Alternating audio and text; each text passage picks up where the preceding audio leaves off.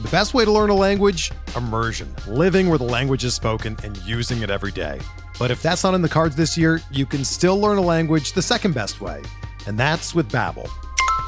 Be a better you in 2024 with Babbel, the science-backed language learning app that actually works. Don't pay hundreds of dollars for private tutors or waste hours on apps that don't really help you speak the language. Babbel's quick 10-minute lessons are handcrafted by over 200 language experts and help you start speaking a new language in as little as 3 weeks. Babbel's designed by real people for real conversations, and their tips and tools are approachable, accessible, rooted in real-life situations, and delivered with conversation-based teaching, so you're ready to practice what you've learned in the real world. Here's a special limited-time deal for our listeners. Right now, get up to 60% off your Babbel subscription at babbel.com/Blue Wire. That's 60% off at babbel.com/Blue Wire, spelled BABBEL.com/Blue Wire. Rules and restrictions apply.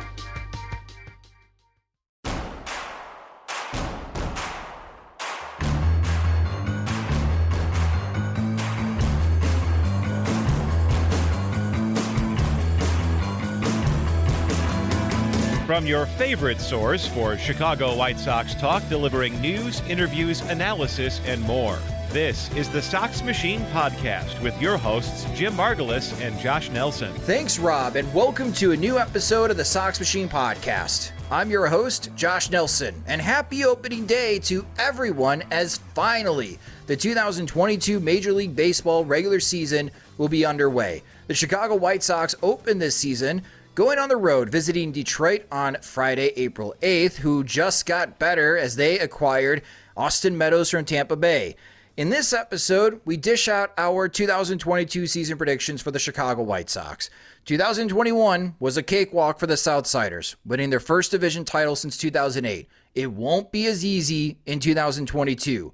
As I mentioned, Detroit is better. Minnesota signed Carlos Correa and might be on the verge of adding another starting pitcher. Kansas City is calling up Bobby Witt Jr. on day one, and Jose Ramirez is deciding to stick around in Cleveland for 5 more years. Again, we are not expecting the White Sox journey to back-to-back division titles to be an easy road. But we have high expectations of this ball club, and so does the local media, and hell, so does national media, as more and more outlets are picking the White Sox to win the World Series, or at least get there. Do we agree? Well, let's get into it by introducing first the managing editor of SoxMachine.com. It's Jim Margulis. Hello, Jim. Howdy. Also joining us is our special guest. You can listen to him on 670 The Score, middays from 12 p.m. to 2 p.m. Central Time, Monday through Friday on the Odyssey app. He also hosts a podcast called The House of L that has transformed into a podcast network. He's one of our best friends of the show. It's Laurence Holmes. Laurence, thanks for joining Jim and I. What time is my show on in Apple Plus time? What time is it on at Peacock time? Because I'm not sure about anything anymore. I think you got the 4 a.m. to 6 a.m. slot on Peacock. Finally, me and Arsenal together again. Well, Laurence, today on your show, as we record this Wednesday night, April 6th, you had one of our friends join you, my brother from another mother, Steven Nelson from MLB Network.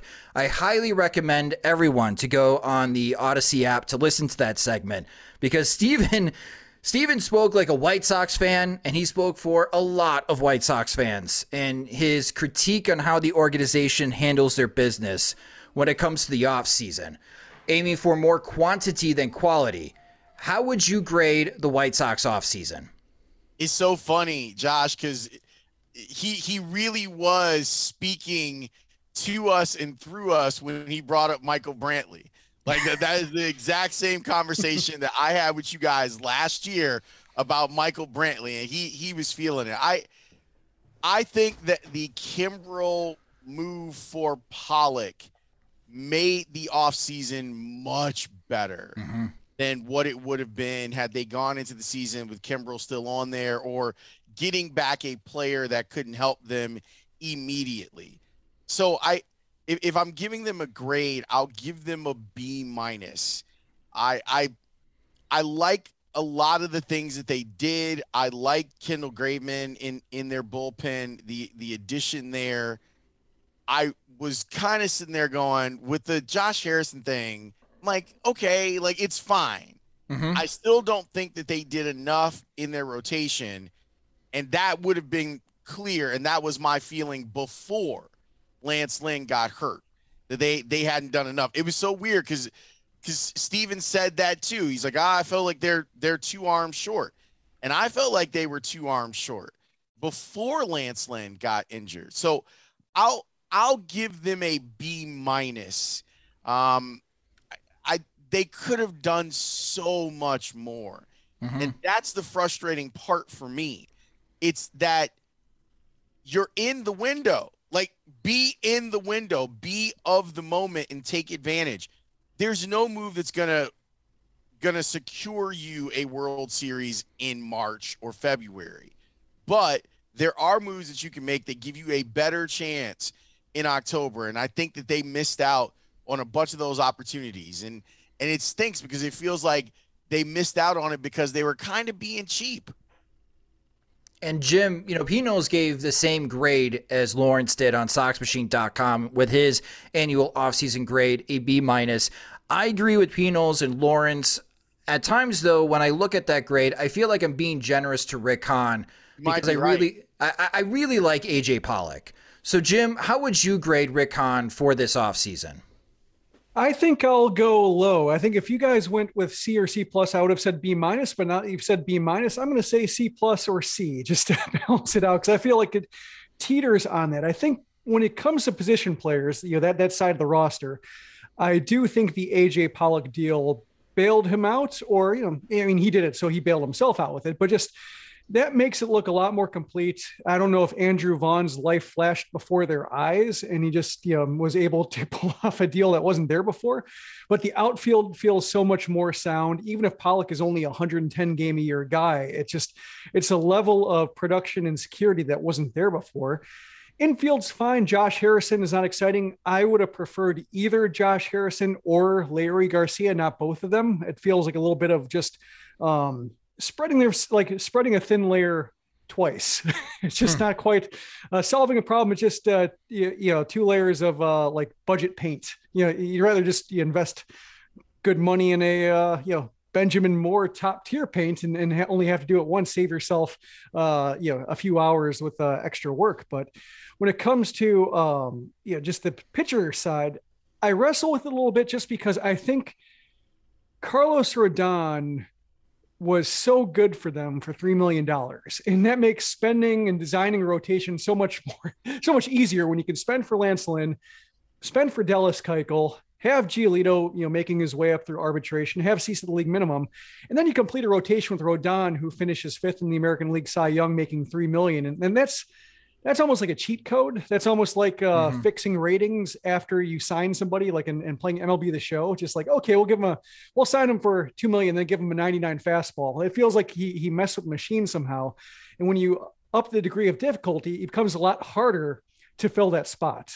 So when I look at the pitching staff, I think it was going to be hard for it to avoid being worse without maybe foregoing a position player addition like Pollock. But I do think that period of time where the White Sox were spending over $50 million on the bullpen makes me think there was some mismanagement. There was a little bit of losing their way or fixating too much on individual moves and losing the thread on the shape of the team. And I think the Kimbrel trade bailed them out a little bit, but just there were some wobbly moments in this that I think maybe was the result of misdirected attention that could have been spent more fruitfully elsewhere.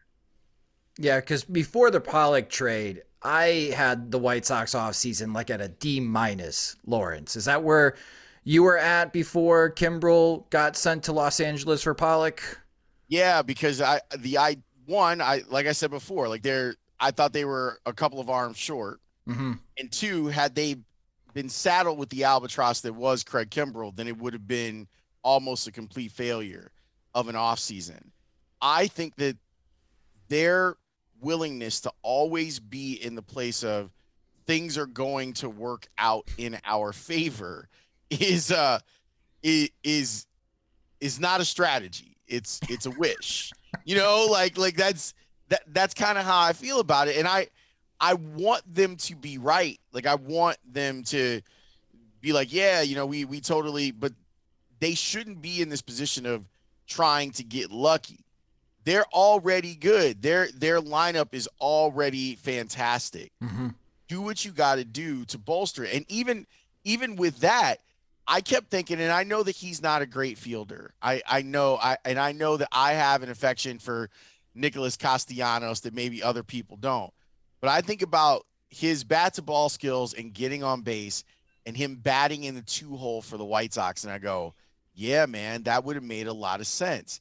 And I know that we're spending someone else's money too, but $20 million a year for a player like that to me is worth it.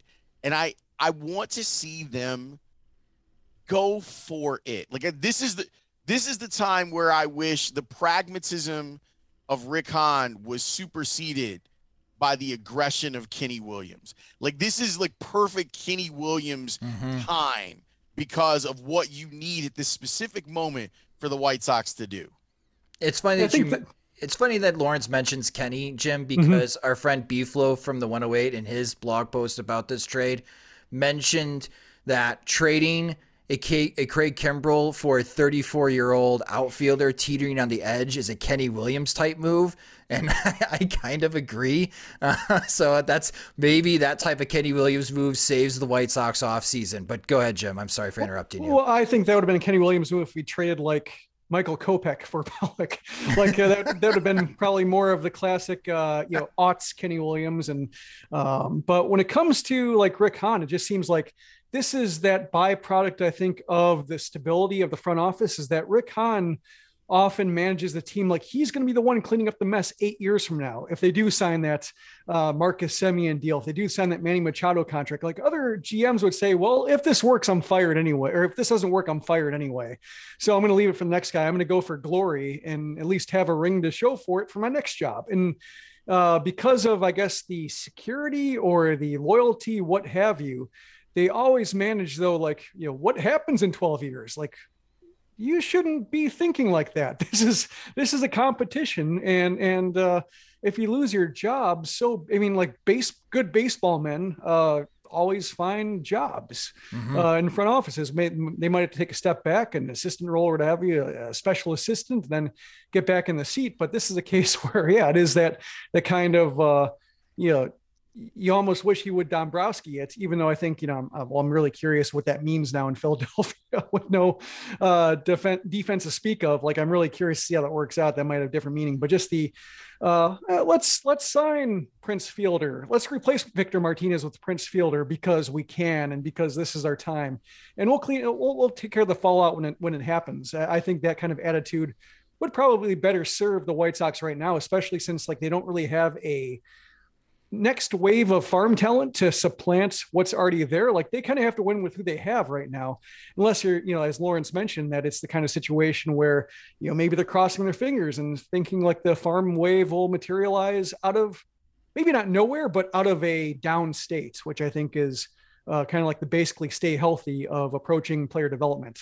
Well, there is the off season. Rick Hahn is still going to be busy during the season. He has no choice but to continue having conversations. As the trade deadline has been pushed back a couple of days, it is now extended into August. August 2nd is this year's trade deadline. And we all know that depending on how Lance Lynn recovers, we'll see how Dallas Keuchel holds up. Hopefully Michael Kopech ramps up to a full starter's workload sooner than later. The White Sox are going to need another starting pitcher to get through the 2022 season and the 162-game marathon. So Rick Hahn's work is not done, even though we gave him some generous off-season grades in light of trading Craig Kimbrell for AJ Pollock. All right, so let's talk about vibes going to opening day. Laurence, how are you feeling about the White Sox as we now approach opening day? I'm looking forward to seeing them. Like, I love the position part of this team. Like, there's a lot of good players to kind of wrap your arms around with this bunch. Like Lucas and Tim and Abreu and Robert and Eloy. Like, it oozes charisma. Like, they make you want to watch, along with what they can do. They seem like a bunch that really likes each other. They seem like they're having fun. I think that with Eloy and Robert and Tim and Lucas in particular, those guys are exactly what baseball needs overall. The way that they approach the game is exactly what the game has been waiting for a long time. So I'm excited. Something that you said, Josh, I think is really important, and that's the improvement of the rest of the division. And I was talking about it on the air today. It's incremental. Like it's the difference between 5 wins. Like, let's say it's 5 wins. Games that you thought you were going to win, and Detroit's a little bit better, so they squeak out a game in a 3-game series or split a 4-game series. You lose a series to the Twins that you didn't think you were going to. You lose a series to Kansas City. Over the course of a season, it might be like 5 games. But those 5 games is the difference. Like, that's the difference between you being a wild card and you not being a wild card. Like, that sort of thing. And that's why I'm so like, man, like, why didn't you go for it as much as you could have? But when I start thinking about the amount of joy that I'm going to get out of this spring and summer with that group, I get excited, man. Like, I really do. Like, I get excited about seeing what Tim Anderson does next and what a healthy Eloy does. Like, now we're going to get like the full Eloy experience, hopefully, offensively. And I think that means that he could end up being one of the best hitters in the league. Jim, how are you feeling? I know it's been a very busy week at Sox Machine as we merged with Future Sox, and behind the scenes, folks, it has been very busy in the operations room. But how are you feeling about the White Sox heading to opening day? Well, as I mentioned last time, I'm still very surprised when I learned that opening day is Friday. Like, every time I hear it, like, oh no, like, this is not right. I think, I'm of kind of 2 minds. Position player wise, love it. I like that when you look at the lineup, like Andrew Vaughn and Gavin Sheets might be batting 8th. Like Josh Harrison, as much as that move might not excite me, he's batting 9th. And if he's not great, Larry Garcia can bat 9th. And if he's not great, they have like 3 other second basemen they can try in the minor leagues that might be good, and they can all bat 9th. So I really like that part. Reese McGuire, I thought, was a great finishing move for that, because that was my biggest doubt, was like, what happens if Grandal goes down? Well, now you have Reese McGuire, who's fine defensively, like, perfectly adequate starting from a side of the platoon. Then you can have Carlos Perez maybe come up and be the Sebi Zavala of last year, where he has some moments, but is ultimately more sound defensively. So position player wise, love it. Pitching wise, a little bit uncomfortable, but I think I kind of, maybe buoy that by the fact that I think just with how rushed spring was and how condensed the schedule is going to be and how many off days are no longer there, I think every team probably is less comfortable with their pitching staff than even they thought. Like, I think maybe when you look at the division, like, Detroit has promising arms, but they could be in a delicate state right now to where this kind of schedule could throw them off, or they might have to manage innings even more carefully than before. You look at, I think the Royals might be in better shape than anybody, because they have like 7 arms that are all worthy of starts. They just might not be good though. That's the case. Like, when you look at, I think Brady Singer's fine. Carlos Hernandez was impressive. But they have Daniel Lynch was iffy. Like, he should be better than he was, but he might not be, at least early on. So they have guys that can swap in and out. I think like they're the healthiest of the rotations behind, like, especially Zach Greinke leading the way, but they might not be good yet because they have their own individual pressures going on. So I think when you look at every team, looking at their starting pitching, they probably all wish like, oh, I wish we could push this 6-man rotation. I wish this guy were a little bit more stretched out, or wish this guy wasn't coming off an injury. I think everybody has those concerns. And I think April is really going to be about managing those concerns, not overreacting to bad starts, bad games, not throwing good money after bad when it comes to managing the bullpen to try to win games that might not be winnable or wise to go all out for in April. So that's going to be, I think there are going to be some tense moments early in the season, but I think the White Sox are far from alone when it comes to just how they're going to have to balance long-term interests with maybe some short-term discomfort. Yeah, April could be a bit crazy. As a reminder, last year, the Kansas City Royals led the American League Central after the first month of the season. I would not be surprised if any other team other than the Chicago White Sox are leading the American League Central after the month of April. It is not an easy start for the White Sox. Heading to Detroit, and then their homestand, you got the upstart Seattle Mariners, you got the Tampa Bay Rays for that Jackie Robinson Day and the first weekend at home. Then you go to Cleveland for a 4-game series, and that's never an easy trip for the White Sox. And then you head up to Minneapolis for the first series against the Twins to get the first opportunity to see Carlos Correa, maybe a healthy Byron Buxton. The White Sox did not see Byron Buxton at all in 2021 before coming home to face those pesky Royals. And then your reward for getting through all that, your final series of the month, the Angels come into town with Shohei Ohtani and Mike Trout. And then you roll into May and June, and that schedule is incredibly tough for the White Sox. So my feeling is I am intrigued. I am excited with both of you, but I am intrigued to see in how the White Sox tackle these first series against their division rivals and how they adapt with the pitching staff that they got on hand. And can the offense shed the whole, well, it's cold outside, so our bats are cold? I think the offense really needs to pick up in order for the White Sox to avoid having a losing month in the month of April. But let's try to be optimistic first here. Before we get to worst case scenario for 2022, let's talk about best case scenario for 2022. And Laurence, like I mentioned in the intro, so many outlets have the White Sox going to the World Series or even winning the World Series this year. Obviously, that's the best case scenario for the team. Is that your best case scenario for the White Sox in 2022? Yes, and the way that it happens, and by the way, this is what everyone wanted, right? Like, This is what the folks at 35th and Shields always wanted. They want the respect. Why is no one talking about the White Sox? Well, everyone's talking about the White Sox now. There's a level of expectation on the White Sox, and now we'll see if they can live up to it. The best case scenario is that Lance Lynn comes back in exactly 8 weeks, and he's fine. And like Grandal last year, his knee ends up being fine. He does well. The best case scenario is Michael Kopech gives you 135 innings as a starter. That's a good amount. You know, that Dallas Keuchel is a sub-5 ERA. I mean, I know I'm setting the bar like super low, but come on. Like, that he's a sub-5 ERA and that you bat your way into wins until the pitching stabilizes, which I think is possible. I do worry about what you're saying. Like, there are those moments where you're going, oh, you know, the White Sox are off to a slow start offensively, and it'll get better once the weather starts to warm up. I'm not sure you can play that game in the American League Central this year.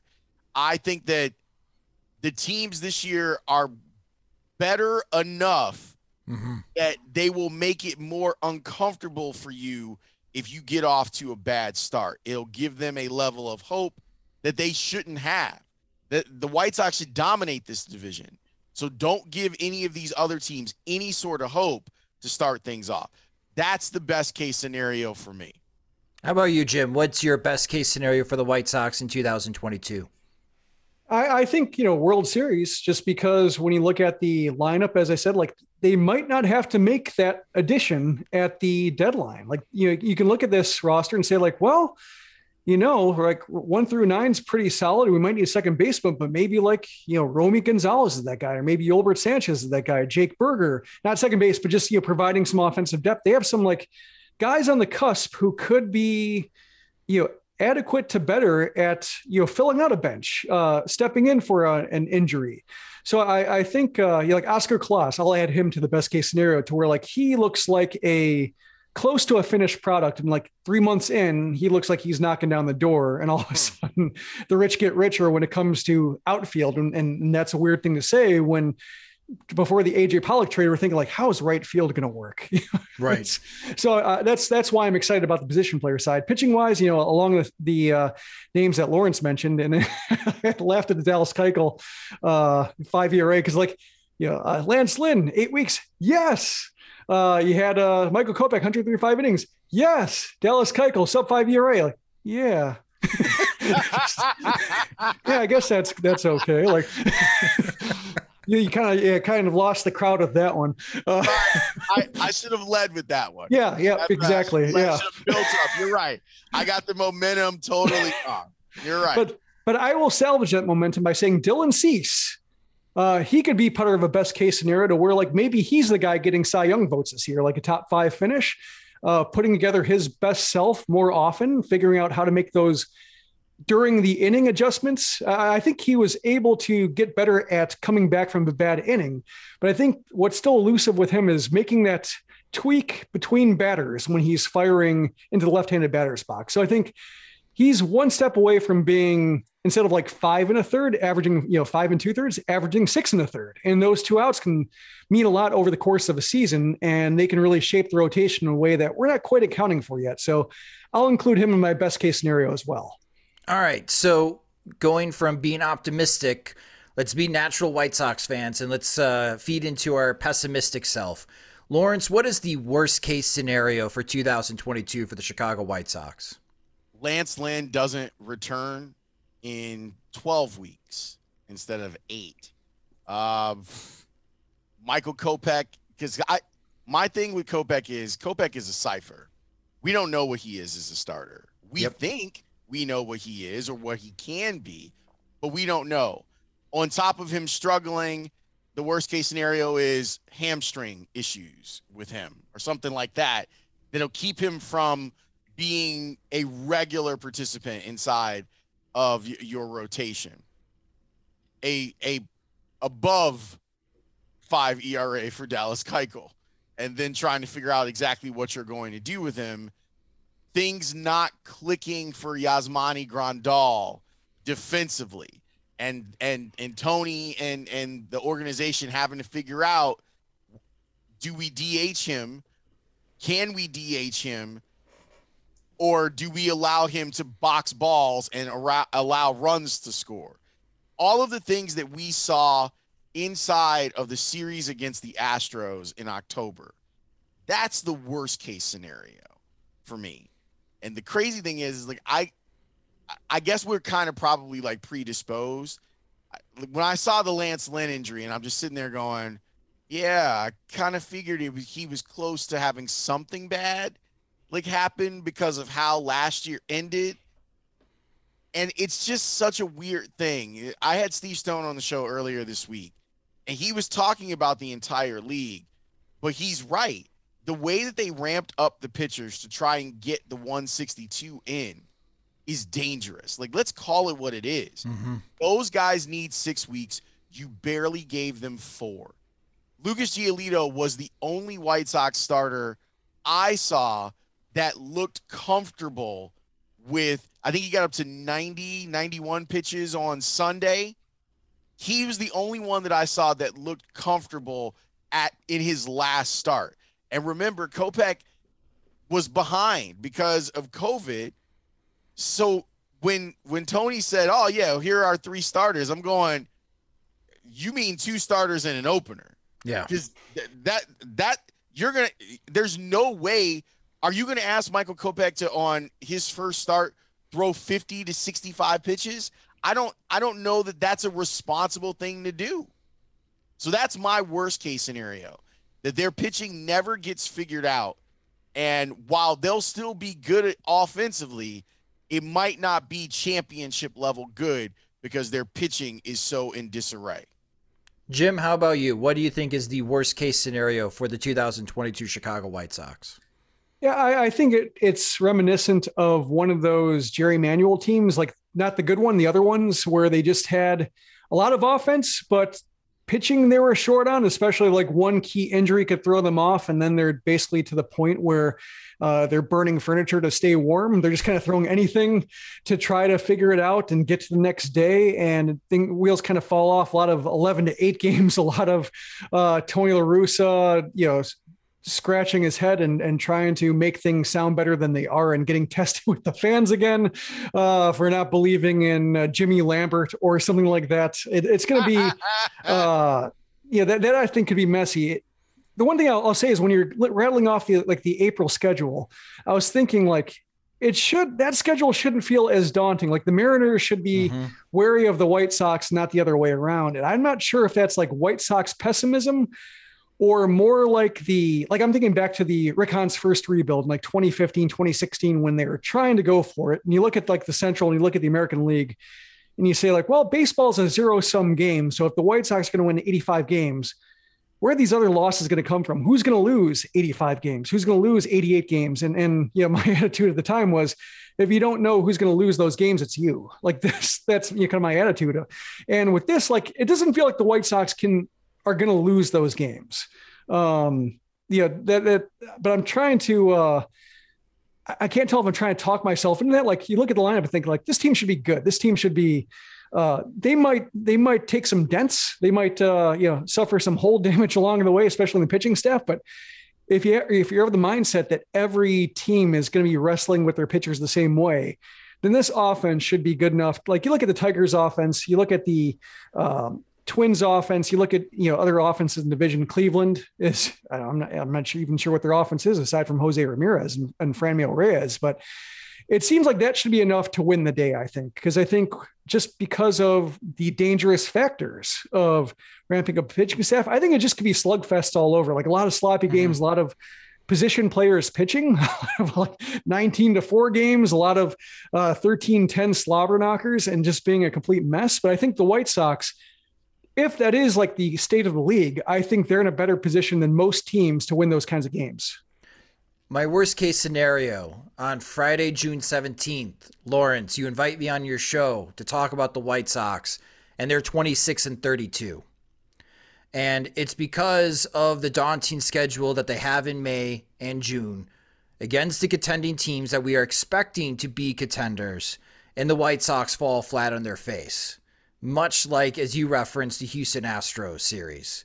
And if that happens, it's going to feel like a little bit of the 2021 Chicago Bulls, where maybe this team should be better, but boy, they cannot beat the good teams. And that's the same narrative that we had in the 2021 season for the Chicago White Sox. And the second half of the schedule for the White Sox is a lot easier. The schedule gets a lot easier for the White Sox post All-Star break this season, where I think we're going to see a reverse in that in 2021, they started red hot, then they played 500 ball after the All-Star break. I could honestly see the White Sox playing 500 ball up to the All-Star break. Switch gets flipped because the strength of schedule gets easier for them, and they somehow win 90-plus games because they get red hot in the second half of the season. I think that's my worst case scenario, is that if we speak on that day and there's 6 games below 500, I think that's going to create panic in the clubhouse, because these guys are coming in with a chip on their shoulder and they are very motivated to prove that they are better than the team than they were in October. And if they face these contending teams in May and June and get punched in the mouth, and we're rolling up and we're getting close to July and trade talk season kicks in, and Rick Hahn is sitting on his hands because he doesn't know what kind of team he's got on hand currently, I think that's the worst case scenario. Of the White Sox find themselves 6 games below 500 at that point. Because I got some bad news for you though, Josh. What's that? If the White Sox are on June 17th are 26-32, yeah, man, I think your segment's gonna get bumped. I think I don't know if there's a Bears Machine podcast, but I think that I think I'll be talking to the Bears Machine guys about minicamp.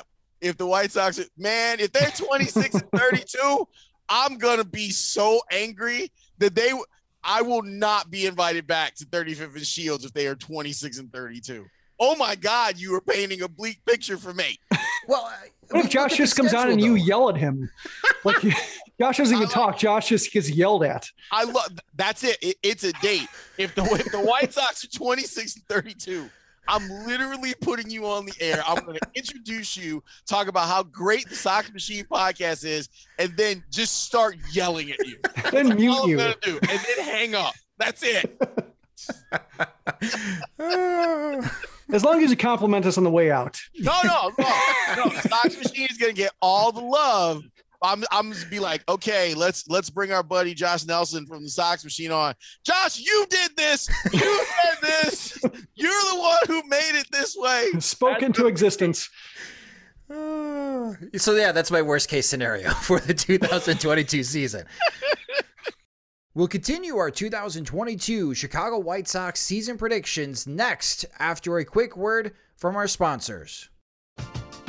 We're driven by the search for better. But when it comes to hiring, the best way to search for a candidate isn't to search at all.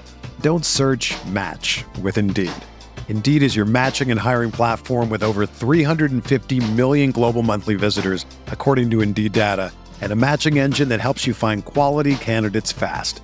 Ditch the busy work. Use Indeed for scheduling, screening, and messaging so you can connect with candidates faster.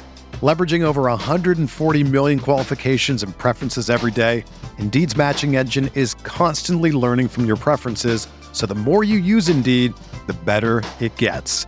Join more than 3.5 million businesses worldwide that use Indeed to hire great talent fast. And listeners of this show will get a $75 sponsored job credit to get your jobs more visibility at Indeed.com/Blue Wire. Just go to Indeed.com/Blue Wire right now and support our show by saying that you heard about Indeed on this podcast. That's Indeed.com/Blue Wire. Terms and conditions apply. Need to hire? You need Indeed. When you need mealtime inspiration, it's worth shopping Kroger, where you'll find over 30,000 mouth-watering choices that excite your inner foodie. And no matter what tasty choice you make, you'll enjoy our everyday low prices, plus extra ways to save, like digital coupons worth over $600 each week. You can also save up to $1 off per gallon at the pump with fuel points. More savings and more inspiring flavors make shopping Kroger worth it every time. Kroger, fresh for everyone. Fuel restrictions apply.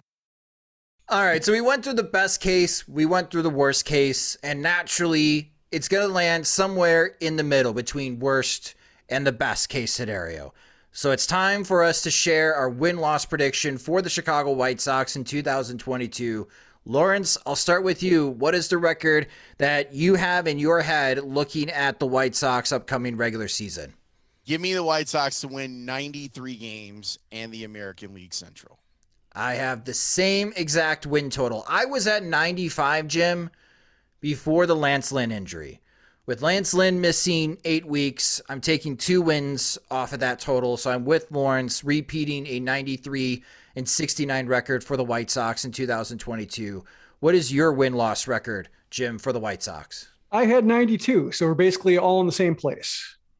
We were that way last year. I was 90-72, and you were 89-73. So we're staying close here. And again, the White Sox did beat our expectations by 3 or 4 games. So if they do that again, then they're sitting at 95, 96 wins. What seed do you think, Jim, lands a 92 or 93 win White Sox team in the American League? Because again, this is important, as one of the division winners is going to have to play in that first round playoff series, the new playoff series, hosting a 3-game series against the 6th seed.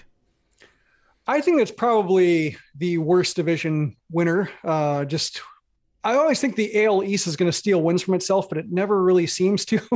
I just see those 4 teams, especially Toronto. Like, you would think maybe they'll all end up around 89 wins, but then it usually ends up with Baltimore losing 140 and everybody else winning 90 plus, and the White Sox being on the outside looking in. So I think between the AL West looking a little lopsided and with top heavy and bottom heavy, and AL East just beating up on everybody who isn't themselves, I think that's probably good for the 3rd best record.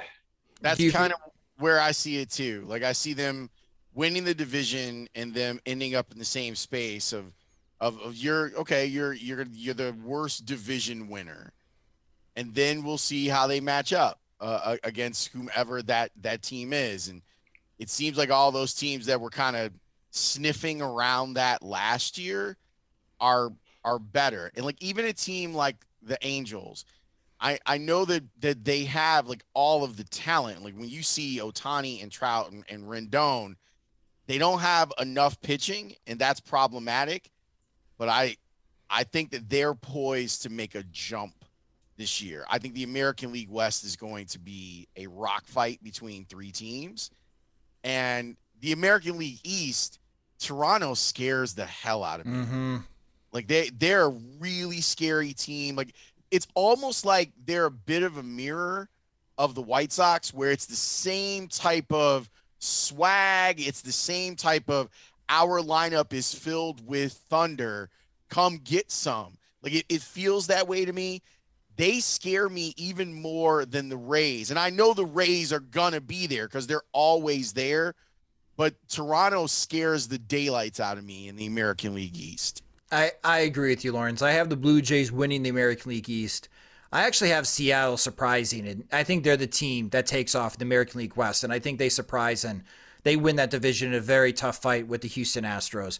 But you're both right. I mean, you mentioned Baltimore. They have no interest in winning games this year. If they win 50 games, I'd be surprised. Oakland has zero interest in winning games. My conspiracy theory with Oakland is the movie Major League. They are purposely tanking and trying to create the worst roster possible to lose any support of staying in Oakland, and that forces them to move to Las Vegas. I should say, in quotes, forces them to move to Las Vegas, which is what they actually want to do rather than stay in Oakland. And to do that, let's field the worst possible team. I think with those two teams, they could lose a combined 220 games this year, which really will inflate records in the American League West and the American League East, where maybe you will see two division winners in those divisions win 100 games. And then it makes sense that a 92 or 93 win White Sox team is the third seed going to face the sixth seed in the upcoming postseason. All right, so looking at the White Sox roster, instead of just doing season awards, Laurence, who do you think is going to be the most valuable player for the Chicago White Sox at the end of 2022? Ooh, what a great question, because I have a couple of different candidates. Obviously, like you see what this team is with and without Tim Anderson. Like that's apparent. I think their most valuable player is going to be Luis Robert. I agree with everyone else that says he's ready to take that leap, not a next step, a leap. He's so damn good. He's so good in the outfield. And I was concerned that if we go back to the 20 playoffs, the light had kind of clicked on at the end of it, but I was concerned that he was still struggling with breaking pitches. I think that man is ready to be a top 10 MVP type player this year. So if he's going to be that in the league, then he's probably that on their team. How about you, Jim? Who do you think is going to be the most valuable player for the White Sox in 2022? Yeah, I think it's the boring answer, but it's the most exciting player, Luis Robert. Like just the way he came back and figured out fastballs and figured out like how to hit aggressively with the zone he has, but still look within control. Kind of I think of the scene a lot whenever this player makes this kind of adjustment, but like when in Jurassic Park, when the Raptors learn how to open the door and you just think like, oh crap, like we're in trouble. I get that same impression with Robert, the way he made his swing look simple, but he still hit the ball even harder, looking like he was doing less. And that is scary. I think like the only thing that was really lacking with him was he didn't look 100% aggressive or certain with his legs. Like he took some softer routes in the outfield. He wasn't as aggressive on the base paths. He looked like he was protecting that a little, which is understandable. But at the plate, he looked like he had, we've only seen him, a few years, especially around the injuries, but he looks so in control at the plate that if he gets his legs back to basically like 95% of what they were beforehand, when he was able to beat out infield singles to the right side of the infield, I think the American League is in for a lot of trouble. So just here's hoping that he wears the oven mitts when he's running the bases and keeps his thumb out of the way and is able to avoid his hamstrings or hips exploding, because if he stays healthy, and he should, there's really nothing he can't do. I agree with both of you. Actually, Luis Roberts, my pick to win the American League MVP. I'm going to throw some love to Eloy Jimenez. I think if Eloy, during the season, we are having the conversation that he's going toe-to-toe with Vlad Guerrero Jr. in the Triple Crown categories, that is part of the White Sox best case scenario, and that is going to lift Eloy from a 3-WAR type of player because his defense is terrible to up to a 6-WAR type of player. And if Eloy Jimenez is 6-WAR and Luis Robert is 6+ WAR, and we know that Anderson and Mikata and Grandal can be 4+ WAR, then yeah, it's time to start believing the White Sox can make it to the World Series. If you're looking for a fulcrum, which is a very popular topic for Sox Machine over the years, Eloy Jimenez could be a good target for the fulcrum for the White Sox, who could play a big factor in just how far this team goes. But instead of a fulcrum, let's talk about breakout player, Laurence. Who is someone that you think could break out for the White Sox in 2022 that maybe we're not talking a lot about? Well, I mean, they've got a bunch of established players. So finding a breakout player for them, to me, is difficult. I'm not as big on Andrew Vaughn as most people are. So I'll go with Gavin Sheets. I think that there's some opportunities for Gavin Sheets. I am in love with his swing. There's 2 players this year whose swing I am entranced by. Gavin Sheets and Seiya Suzuki. I love both of them. I love their approach at the plate. So I'm going to say that he's going to get opportunities because the numbers say that A.J. Pollock averages 90 games a year. Gavin Sheets is going to get some at-bats. I think La Russa is in love with him. I'll pick him as my breakout player for the White Sox this year. So my follow-up question on Gavin Sheets, what part of his swing do you like so much? I like how fluid it is. I like that when he connects, it's really like no doubt. Like, I love the screaming line drives that he hits. His finish is like, lefties have an advantage. Whenever we talk about swings, lefties, their swing always looks beautiful. When he is balanced at the plate and you see that perfect parabola, it's fantastic. Yeah, ball in air. That's what I like about Gavin Sheets' swing too. Jim, how about you? Who is your breakout player for the White Sox in 2022? I was wrestling with the term breakout too, because I was ranking I'm in the process of ranking my 40-something most essential White Sox of the year. And when you get past when you get in the 20s or even past number 20 towards number 1, everybody's pretty good. And like if a player were to have like a 4-win season instead of a 2-win season, it wouldn't be a terribly big surprise. I think Sheets was up there. I'm just not quite sure what kind of playing time he might get if Andrew Vaughn turns in the guy. I think that's kind of like a little bit of a zero-sum affair there, to where like if one takes the lead, the other might fall by the wayside or head down to AAA or something like that. So if I'm going total breakout, like off the radar surprise, and of course he hurt himself or had to leave the game early today, but Jake Berger, I think, could have an interesting part of this team. Just because when you look at what he did last year, after 3 years off, not having played any games whatsoever, and he goes to AAA and he looks like he was there all along, or was on a perfectly normal progression through the minors. He struck out a little bit more than you'd want him to, but considering the time he missed, like he played third okay. I don't believe in him as a second baseman, but he took on the challenge with enthusiasm, and that didn't throw him off offensively. Like you often hear the White Sox kind of wringing their hands about positional changes, like after the Gordon Beckham thing about might be able to throw him off. Like he looked perfectly fine, wore down a bit at the end of the year, as you might expect from somebody who hasn't had that much action, but given how good he looked with that much time off, I'm inclined to think that just another year of normal reps, he could be somebody who, cuts down the strikeouts a little bit, is a little bit less jumpy at the plate because he's trying to make up for 5 at bats with 1. I think he's somebody who could settle into a nice pro groove. And like, say if Yohan Moncada, pulls a hamstring or something like that, like Berg could step in and all of a sudden like make himself a problem in a good way. And that like, oh, how are we going to send this guy down? Like, how do we get this guy at bats? So if he can stay healthy, and of course he had to leave the game after stretching a single into a double. That could be the thing that ultimately keeps him out of the mix. But if he stays healthy and has a year like he did last year, health-wise, which wasn't perfect, but still adequate, like he could be an interesting second half figure to where like the White Sox have to design ways to get him involved. My breakout player is one that James Fegan of The Athletic sold me on when he and I recorded an episode. And I'm going to the bullpen. I'm going to Kyle Crick. We saw in 2020 what happened when Evan Marshall came from nowhere. He was a non-roster invitee, and he made the team, and he became pretty pivotal to the White Sox bullpen and helping the White Sox get into the postseason. We know about Graveman. We know about Bummer. We know about Hendricks. Joe Kelly eventually will be returning to the White Sox sometime, hopefully in April or at least in early May.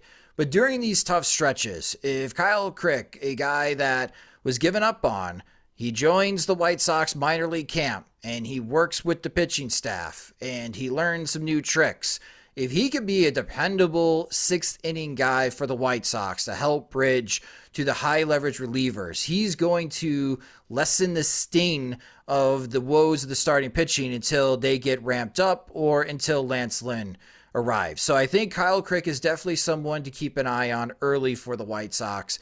Someone that a lot of fans don't know too much about, and all of a sudden he's striking out guys and he's putting up scoreless innings, and everyone's asking us, who is this guy? And Jim's got to dedicate 750 words to explain who he is, where he comes from, and what makes him so effective. So 400 of those words James Fegan quotes from articles he's written. Yeah, and exactly. Tweets he's embedded. So yeah, that is Fegan's guy. So yep. I'm going with Fegan's guy as my breakout player because recent history, we have seen that already with Evan Marshall in the 2020 season.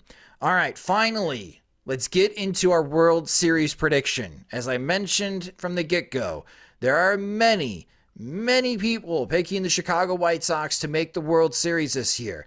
Some of them are picking them to win it all. So, Laurence Holmes, what is your World Series prediction for the 2022 season? A repeat of 2020. Rays, Dodgers. All right. And who do you have winning between those two teams? This time I got the Rays. All right. So the Rays, why are you on the Rays bandwagon here? I just think organizationally, they'll figure out a way because they always do. Yeah, they're annoying. And with the Dodgers, it's a lot of the Rays magic with a bajillion dollars. So it's always fun to talk about like those two teams. I was close to making it be Toronto and the Dodgers because I am high on the Blue Jays this season. Mm-hmm. I really want it to be the White Sox guys. Like I really do. But I think some of the things that we've seen be a problem for them in the last 2 postseasons will keep them from winning again. I don't think that there is enough emphasis put on defense with them. And it's a trade-off. Like you got guys that mash and you got to give them opportunities and there's only one DH. Eventually that comes back to haunt you. Those extra runs, extra innings, extra pitches on guys' arms, they come back to haunt you. So that's why I'm saying, you know what? I really would love for them to be there, but I just don't fully trust them. If that makes any sense. It does. It makes a lot of sense. And hopefully Tim Anderson continues to get better defensively. A healthy Luis Robert makes things look better in center field, and having AJ Pollock in right field helps out in that situation. But you are right. If we still see blunders on balls hit up the middle, if the White Sox are still not shifting properly, given that this is their last season where they can use the shift, in extreme situations, but they choose not to, yeah, the defense could also be part of the headaches for the White Sox heading into the postseason. How about you, Jim? What is your World Series prediction? I have Jays Dodgers. Like, I tried to talk myself out of the Blue Jays just because they haven't quite done it yet. And I think there is something to figuring out how a team gets there. Like, whether it's postseason managing, whether it's roster building towards the end, it seems like the teams like the Rays, like the Dodgers, the teams that get there often, Houston's another one.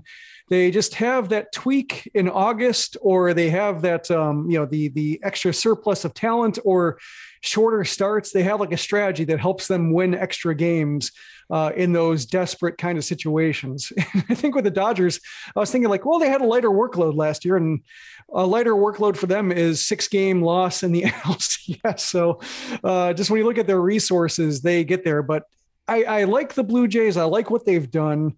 Part of me just wants to see that kind of process rewarded. Also, I like the factor of other AL East teams might not be at 100% when playing in Toronto. And I wonder if that could maybe mess with some heads a little bit. Like when you have Chris Sale talking about how he's irritated that he's letting the team down because he broke a rib and teammates are going to pick up his slack. And then like somebody asks if he's vaccinated and he says like, no, and that's my decision. And I'm sorry if teammates have to pick up my slack.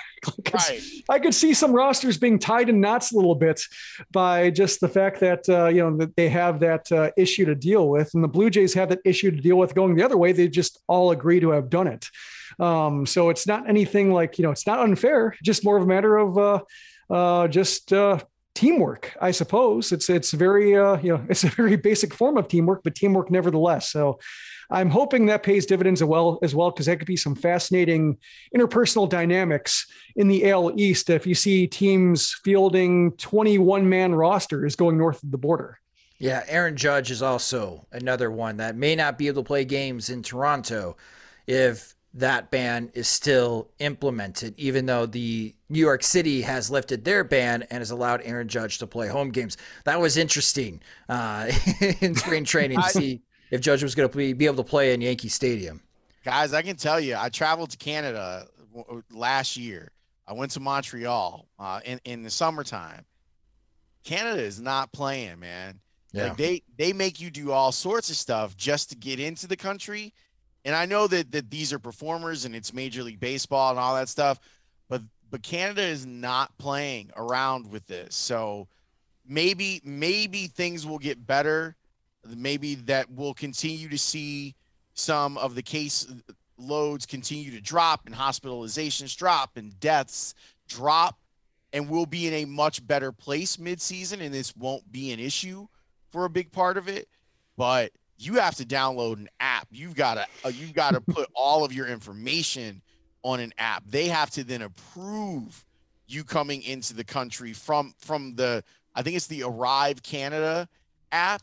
Like they're really, really not playing up there. So I don't see them relenting unless the numbers get so much better that we are officially in the endemic stage of this versus the pandemic. Well, have you seen their cigarette warning ads? I mean, they don't play with those either. Oh, you're right. Those are graphic images on those. So yeah, when it comes to public health, they go 2 steps further than we're used to seeing. And I gotta tell you, man, I'm pretty paranoid anyway, but that is the most safe I've felt in 2 years. The 4 days that I was in Montreal was the most safe that I've felt. Like it was nuts and it was beautiful. And for baseball fans, they should 100% go to Montreal. Hell yes. There's a beautiful, and Jim, I appreciate you hooking me up with some ideas on what to do while I was there. But that place is starving for baseball. Like it's starving for it. And I talk with so many fans that love the game up there. And the Jackie Robinson mural will bring a tear to your eye because he's everywhere in Montreal. Like they really do treat him as if he was theirs because, he was for a while he was waiting to get to the major leagues. It's a wonderful place. And I'm so pissed that baseball didn't give the split schedule for Tampa because, man, I was ready for a White Sox Tampa Bay Rays game in Montreal, man. I was ready to go. I was ready to go up there and have a good time in Montreal. Well, Jim, between the Blue Jays and Dodgers, who do you have winning that matchup?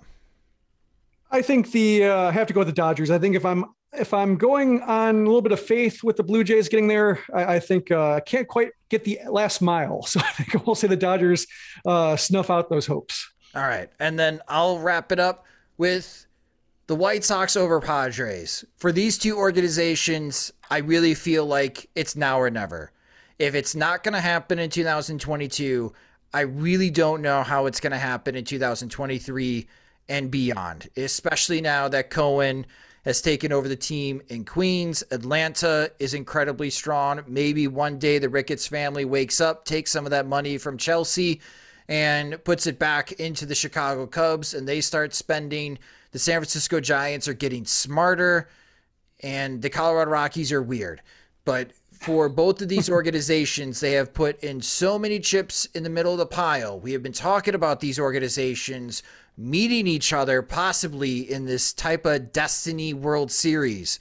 If it doesn't happen in 2022, I don't know if it'll ever happen, especially with how other teams in the league are improving. 2022 is just not a critical year for the Chicago White Sox. I also think it's a very critical year for the San Diego Padres, because if they fall flat on their face again, I think they're going to have a new general manager running that team in 2023. That won't be the case for the White Sox unless they have a new chairman. But for the Padres, it's do or die for them. And I have the White Sox over the Padres because I'm going to be a homer. But that will do it for our 2022 season predictions. And you guys can make fun of us later at the end of the season to see how wrong we are. But who knows? Maybe we will be right. Maybe one of us will be right with the World Series prediction, and then we can say, we told you so back on April 6th. Well, you can follow Laurence on Twitter. He's at Laurence W. Holmes. Listen to the House of L podcast wherever you listen to podcasts.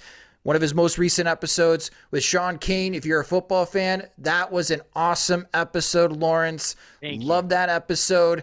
Definitely check that out. And of course, you can listen to Laurence Monday through Friday from 12 p.m. to 2 p.m. on 670 The Score. Laurence, as always, man, thank you so much for joining us in the Sox Machine podcast. You guys always make it so much fun. I'm here whenever you call.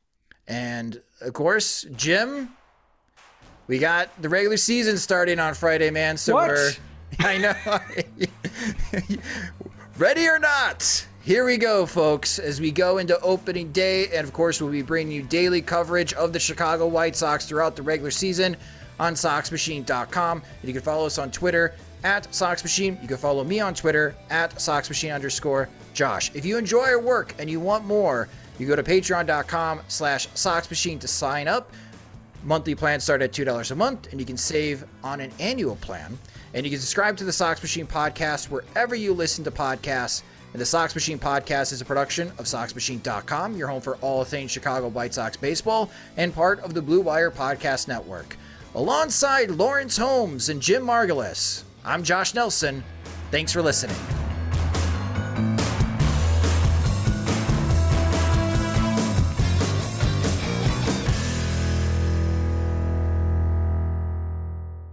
Everyone is talking about magnesium. It's all you hear about. But why? What do we know about magnesium? Well, magnesium is the number one mineral that 75% of Americans are deficient in. If you are a woman over 35, magnesium will help you rediscover balance, energy, and vitality. Magnesium supports more than 300 enzymatic reactions in your body, including those involved in hormonal balance. From functional medicine doctors to mental well-being and female hormone experts, we all know that magnesium is the one mineral to improve all aspects of well-being and health. But which one? Magnesium Breakthrough from Bioptimizers, the trusted choice recommended by leading experts with 7 best-absorbed forms of magnesium to ensure your body receives the support it needs for overall well-being. Go to bioptimizers.com/balance today and use code BALANCE10 for 10% off. Support your journey to wellness at bioptimizers.com/balance. Magnesium Breakthrough from Bioptimizers, your foundation to optimal health and vitality.